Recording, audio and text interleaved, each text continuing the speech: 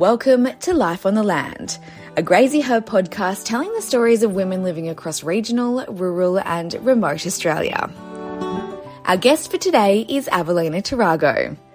Avelina is a Wangkamadla woman from central west Queensland and a traditional owner for Baduri on the edge of the Simpson Desert in southwestern Queensland's Channel Country and the area west of Booyah.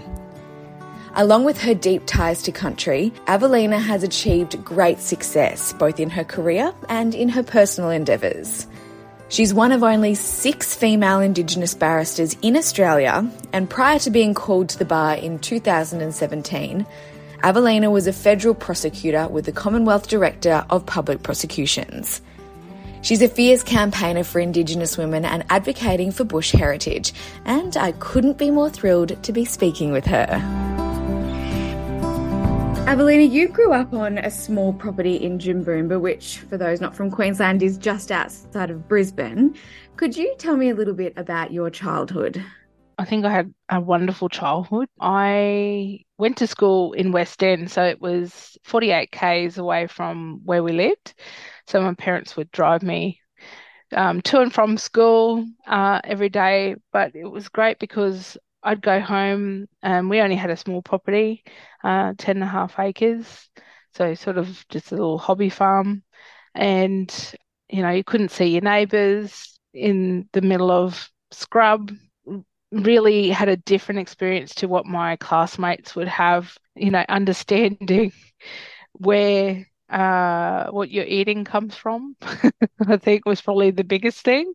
Because at the back of our property, we had a railway line that would go to the abattoir. So understood the life cycle of what it was like. And my mum would tell me what it was like growing up on the station at Glenormiston. And it's like, those cattle that from Glenormiston, they come down, they fatten them up, and there they are on the train. So not something that your downtown Brisbane kid would understand. And just great having animals and understanding that relationship of looking after country as traditional owner, but also, for animals and plants and all of the things that how we all interconnect, and you've got to look after each piece for us to exist. What were the reactions of your friends when they would come to visit your place? I mean, a lot of them would never have been to a block bigger than where they were living. Yeah, and I was a bit of a curious kid, so I'd have, all the snakes and jars and lizards and take them for show and tell. And my friends would love to come for sleepovers, and we'd go for bushwalks and go out in the paddock and feed the cows and all sorts of things that they never been so close to cattle before. Not used to having to run for the fence and get under the barbed wire fence after getting chased. So I guess it was an adventure for them as well. But, there's a few that I'm still in contact with now, some 30 years later, and those experiences have sat with them and they cherish those memories. I mean, yeah, being city kids coming from West End and coming to your place on a weekend, it would have been so, so different for them. Exactly. What did you do once you finished school? What was that path that you took? So I went straight from school into university, studying Bachelor of Law at Queensland University of Technology. I also, my first year, got a job with the Commonwealth Director of Public Prosecutions, and I think it's a pathway that my parents could see my personality and skills and ability very young and sort of fostered that. I wanted to go into marine biology at one point because I had a real affinity for whales and dolphins, but it was definitely a phase. And my real passion is just in advocacy, which a legal pathway has been the best, and I don't think I would have picked anything else. When was it that you knew that the legal career path was the way that you wanted to go? Was there a point in your life that you just went, oh, this is it, this is what I want to do? Yeah, I was reflecting on it recently and I had a look at one of my memory books from year 12 and I wrote in there that I wanted to be a barrister, which I am now. And so that was interesting, but I think on reflection, it's probably when I was in grade 5 and it was when there was a lot of whaling happening of minke whales. And I had written to the Minister for Environment in Queensland and federally about what Australia should be doing to protect whales. And I guess that's that love of animals and love of marine animals. But my mum could see, no, that advocacy, it's you wanting to Mm. protect the rights of vulnerable people or vulnerable animals, vulnerable environment. I think that was probably the point where I realized, yeah, that's what that little activity was. It was me advocating. It's amazing, isn't it? And you've achieved so much since becoming a barrister, and you were called to the bar in 2017. You're only one of 6 Indigenous female barristers in Australia, which I find that number quite staggering. Why are there so few Indigenous women at the level that you're at? Oh, there's a few reasons for that. And I think that family responsibility is a major factor. So, not only for children, but I know for myself, looking after my elders and other family members who might not have the resources that I have or that I can access. And so there's a lot of a mental load looking after everybody else. And I guess the type of personality that you get in barristers, there's a lot of different characters, but from our community, really those warrior women that are staunch advocates, and so that tends to flow on into their personal lives as well, where they're taking on those really strong leadership roles in their families. So I think that's one, but definitely the cost of becoming a barrister as well. And talking about money is always an uncomfortable conversation, particularly when you come from a community that, we don't have a lot of generational wealth. And so it takes a lot to get to a position where you can be okay to stand on your own 2 feet with the layering of having those family responsibilities as well. What was the reaction from your family and your community when you did decide to go into this sort of career path? Yeah, were there any ramifications from that? No, I've had a lot of people sort of pushing me, why haven't you gone sooner? You need to go to the bar. And I guess I feel a bit of imposter syndrome that um maybe I'm not good enough. Maybe I'm not going to make it. All of those thoughts. And I know a lot of women experience that. And a lot of First Nations women experience that as well. So it's that layering, and then you're questioning yourself, well, why am I giving up this stable job Mm. to do something so uncertain? I don't know what the outcome's going to be, but I couldn't go back, not for a second. I love being at the bar, and I'm glad that I took that risk. I'm a very risk averse person. What have been some of the challenges that you've faced over your career? Being the only Aboriginal face at the bar table, particularly when the subject matter is talking about issues that face our community, and you are a subject matter expert because of your lived experience, but also because of the academic work that I've done to layer on top of that lived experience and to try and have conversations with people who, in my opinion, are very ignorant or they haven't done the work to develop their knowledge to talk about those things. It's really, I struggle with that. Mm. And I think if I didn't have one of my best friends who's the other Aboriginal female barrister in Queensland. So there's only two of us in Queensland. Malia Ben, who's in Cairns. I think I probably wouldn't have made the first chair, I don't think, without having her support. So that sisterhood's really strong there, and that's why it's really important to have us band together to push each other forward. Mm. It must make you so proud, though, that you're representing your people. It does, yeah. But when I go back home out on country, so that Central West Queensland, and it doesn't take much for the oldies to be like, well, go get me a cup of tea. Put you It's back in like, your place. yeah.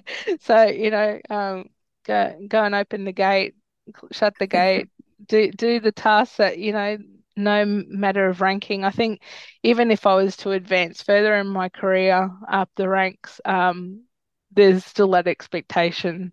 In community, you got a position in community regardless of what you might do for your 9 to 5. I love that. Now, talk me through the process of getting to the point where you're at becoming a barrister. How is the work different to being a lawyer, and where are you sort of headed next?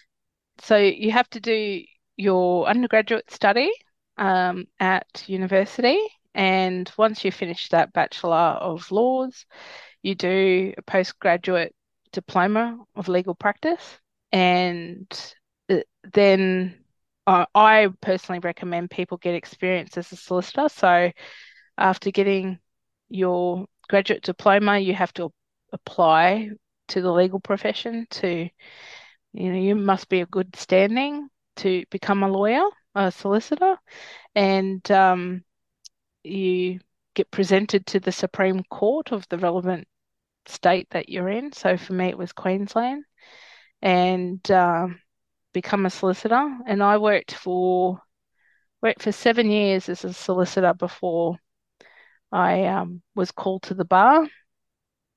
And the bar in Queensland, it's different in each state, but you have to pass 3 exams, and they're very rigorous exams. And it's like 65% or more to pass it. It's not just a 50% pass rate. And once you pass those 3 exams, you do 6-week course to becoming a barrister, and then at the end of that, can sign the role as a barrister. So that's sort of the academic pathway. So it is quite intensive, obviously, and that is one of the reasons that you sort of think that so few Indigenous women are available to do it, because they're caring for their families. It's also monetary. There's a monetary issue there, but it led you to form a trust that was established to support more Aboriginal and Torres Strait Islander people to take up a career at the bar. Can you talk me through what work you've done in this space? Yeah, so the Queensland Bar Association, they already had a trust which was named after a fellow Queenslander.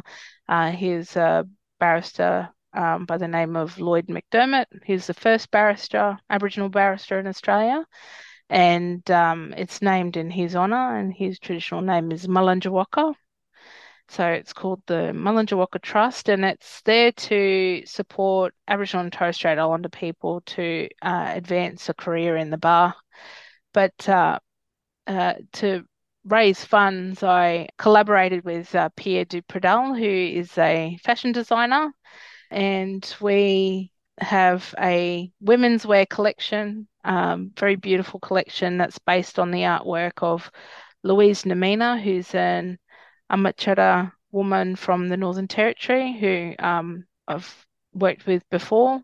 That artwork is been used for the fabric design, and proceeds of the sales of those pieces of clothing go towards the Mulunjawaka Trust. So it's been exciting, and I love fashion, so it's great to be able to do something less serious than my day job, but also contribute to linking it back to what I do. And talk to me about the prints inside of the court robes that you wear. Yeah, so that's where the project initially started, and then we developed it for the project with Pia. So I needed a new bar jacket. COVID hasn't been kind. And I maybe had too many Tim Tams, and I needed a new jacket. And you get to pick the lining color of the lining fabric of the jacket, and I wanted to have something that was really meaningful to me, and that was to use the fabric with Aboriginal design on it so that I could connect with my purpose of being in court, especially representing Aboriginal and Torres Strait Islander people.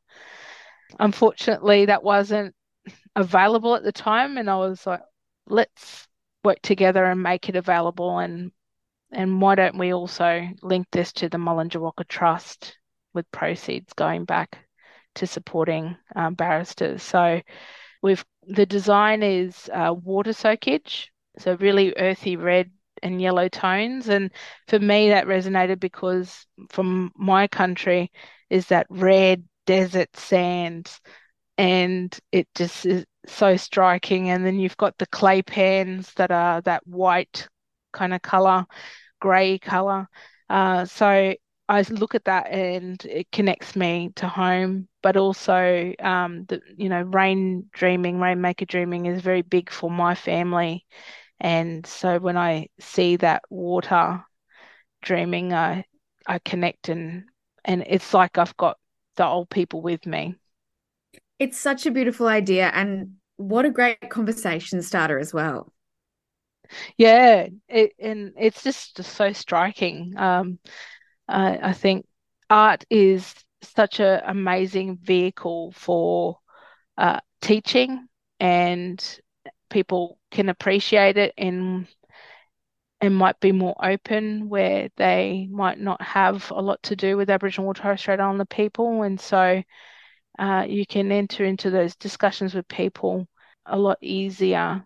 And I'm all for that. I'm all for bringing people in and having conversations with people where they might ordinarily be too frightened, I guess, or not know where to start. Are there any particular designs that have resonated with you that you've chosen to have on your robes? Well, it's this water soakage design, yeah, and it's um, having that connection of, the other people on your shoulders as well, pushing you, or you're standing on the shoulders of giants. Like it's our ancestors, which for Aboriginal people we're very connected to, and knowing that I'm on the right path. And it's all of those sorts of messages that keep me going. That's that motivation to you're in the right place.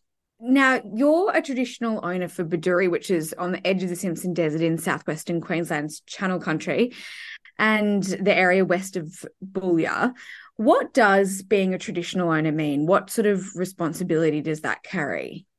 So being a traditional owner, so we have bloodline connection to those areas as opposed to historical. So I'm historical to Brisbane. I was born here, I've grown up here, but I don't have cultural connections to the storylines and the totems and in Brisbane, even though I respect and value them. My connection is out west, and I have that responsibility of looking after country. So that's the plants and animals and landscape, and a responsibility for maintaining that knowledge. So passing it down through the generations to our younger people so that they understand their responsibility as well. And because for me, if you're looking after country, you're also looking after the ancestors. Because for my family, we believe that when you pass away, that you're connected to those totems that you are connected to when you're alive. And so when we see those animals or we see those stars, you can talk to your children and grandchildren and say, oh, look, Granny's here because the little peewee bird has just decided to come and visit us. So it's connecting to, and we're not saying that that is a reincarnation of the grandmother, but it's connecting to say, that's that storyline of your grandmother's storyline of the peewee bird. So it is really deep and integrated into our belief system. How do you feel when you're back on country? Explain to me what that is like. As soon as I drive over the Georgina River, because that's like the start of our homelands. So if I'm driving to Glenormiston Station or Pilanga Reserve, crossing that river, I instantly feel relief and happiness, and I'm home. I belong here. I'm looked after here. I'm I find I'm not as stressed as well when I'm out there, and it's probably because I got no phone reception and people can't bother me. But I I just decompress and take things in and am observant of my surroundings and uh, breathing that fresh air that you don't get down in Brisbane. All of those things. So I think it's just a state of being and knowing that you're safe. Does that connection and that feeling differ for different people? I think so. And because we all come from different lived experiences. So not everyone is going to have a positive or negative experience, or they might be indifferent. But I think it is harder for those who might be part of the stolen generation when they initially reconnect with country. And I can't speak to that experience, but I would imagine that it would be difficult. Because I've observed it within our tribal group where some of the families might not have grown up on country.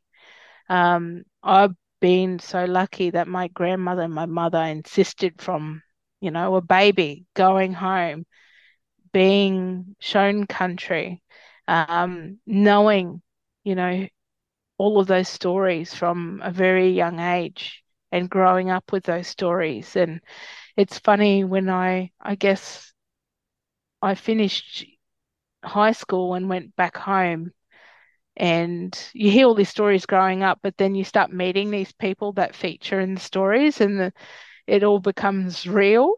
They're not just stories anymore. And then you become intertwined with these people and it becomes your life. So those are really special times and not everyone has the benefit of that. Mm. And why is that area so special to your family in particular? Why has that got such a positive feeling when you return? I think for my family, because my grandfather was head stockman at Glenormiston, and he and my grandmother worked on there as well. But the Brown family and the Douglas family, the non-Indigenous families that were station managers at Roxburgh Downs and Marqua, which is the outstation of Tobermory, just over the border in Territory, and Glenormiston, they looked after our old people and they Mm. had respect. Where it wasn't the experience of many Aboriginal people at the time throughout the state or Australia. And so they they encouraged Nan and Pop to send my mum and her siblings to boarding school so they got educated. They, supported those old people, and including when they left the station, well, they were forced off the station eventually when there was equal pay. But those relationships were maintained to today. Mm. And I know we're very fond of Judy Raymond, who's at Adria Downs. And she's a descendant of the Brown family. And so, we still have those connections today. And they're very, very important to us because, they lived alongside us and they had respect for those people. Now, you're at the forefront for advocating for initiatives like Bush Heritage as well. What is Bush Heritage all about? So I'm a director on the Board of Bush Heritage, and it's a nature conservation organisation that essentially acquires properties to restore them to their um, original natural heritage. So essentially removing the cattle if it was a pastoral station, or taking over management if it was just a family property. They have various properties throughout Australia, and they also have a number of partnerships with Aboriginal people and quite a lot through Northern Australia. Why is it so important to look after country and restore it back to its original state?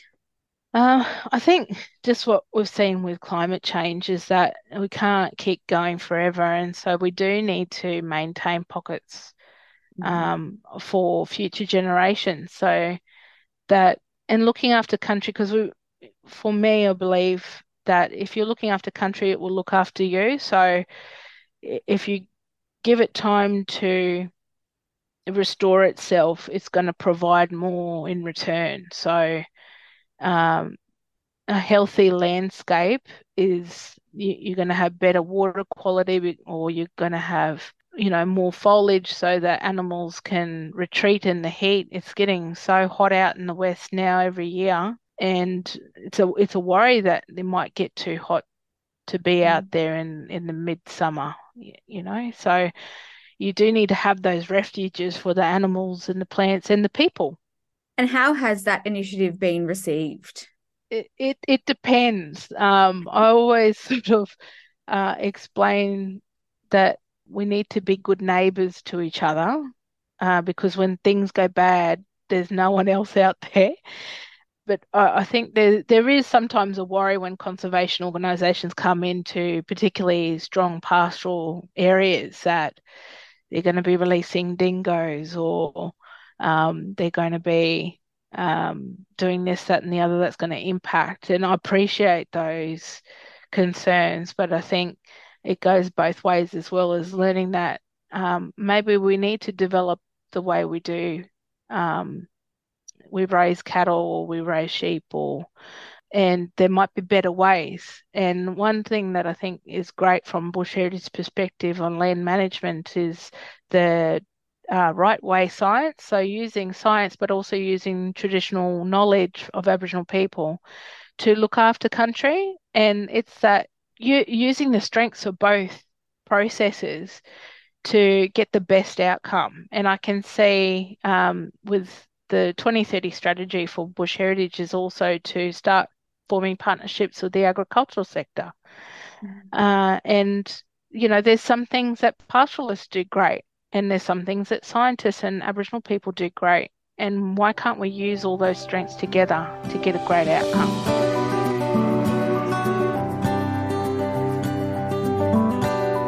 Now, Avelina, changing pace slightly, you're currently going through the process of IVF, which is the reality for many, many women in Australia. But as an Indigenous woman, this often isn't talked about. Why do you think that is? I think traditionally it's because we do have men and women's business, and it does form part of women's business, and there's certain stigmas around talking openly about fertility and talking openly about birthing and motherhood. And so there's a reluctance, I think.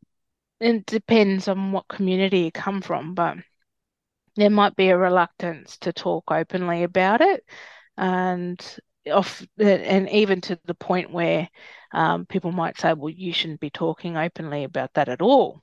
And I just find that as a society, we do need to develop, and we need to support our women and our younger women. And the only way for us to talk about it is openly. Do you think it is a cultural thing? Do you think it's culturally frowned upon, or do you think it's just old school thinking? I don't think those two things are mutually exclusive. I think it might be generational, but also women's business has been very strict in the same way men's business is, and I I think it will depend on the group, but birthing and fertility our mental health, and so that we can support all of our community. The best way forward is so that we know what resources, we know where to turn to for help. So if that is culturally frowned upon, I think it needs to stop because it's not doing us any favors. Why do you think it is so important to change that narrative within the community? And I think it expands to the wider mainstream community as well, and talking about women's issues more openly. But I think that there's a lot of shame that's been attached to it, and I know I found it very hard to get information and support to understand it, and also work through my belief system about my expectations of what it is to be a mother, what it is to be a woman, and womanhood and sisterhood. So unless I've been sharing my experience, no one's openly come from my community to talk about it. So it's only been when I said, oh, look, I'm having these sorts of troubles, have people opened up. And that's where I've seen that there's a real benefit in that, because we do have culturally specific stories, and it's helped me. But I had to be the brave one to sort of openly talk about it. Have you found that since you've been so open about it, other people have gone, okay, it's actually all right to maybe even launch into that process or speak about it? Yeah, I think and it's with my wider friendship group as well as within Aboriginal community, but at least two women that I've been speaking to have then gone, well, I want to have a choice and I'm not ready to be a mum now, so maybe I should look into the process. And because I guess that's the main thing. I've focused a lot on my career, and now I'm going, oh, well, I want to have a choice. And this is a way for me to have a choice, but it's also really costly. So that's another thing, to be able to talk about it with friends and family and saying, look, this is what our reality looks like at the moment. So what do you think are the next steps forward here? I think even just sharing today is an important way for other women to know they're not alone. I have gone on online forums as well to sort of seek that out, but I think being open with our women and really calling on that sisterhood is important. Everyone has bad days, and sometimes a problem shared is a problem halved. Yeah. Now, what's next for you in the line of campaigning for Indigenous women in the workplace? Have you got plans for the future? I do. I guess just continue to do the work that I do. I want to hopefully one day complete a PhD in health law, which is one of the areas I'm passionate about, or coronial area, which I'm also very passionate about. Hopefully IVF all goes well in the future, and I learn how to balance those competing expectations. But I know I'll have my hands full regardless. I was about to say, your life might be about to get a whole lot busier. Yeah. I hope so. Thanks. Thank you so much for chatting with us, Avelina. You're doing so much incredible work. And I really do think that everything you've spoken about today really will touch a lot of people. So thank you for being with us. Thank you for having me.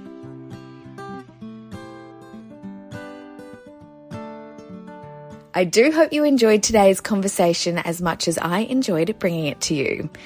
Avelina is an inspiration to women around the country, and her triumphs and struggles alike are to be admired. Thank you again for your company on today's episode. I'm Sammy O'Brien. Stay well, and I'll be back again next week with another wonderful story from around our beautiful country.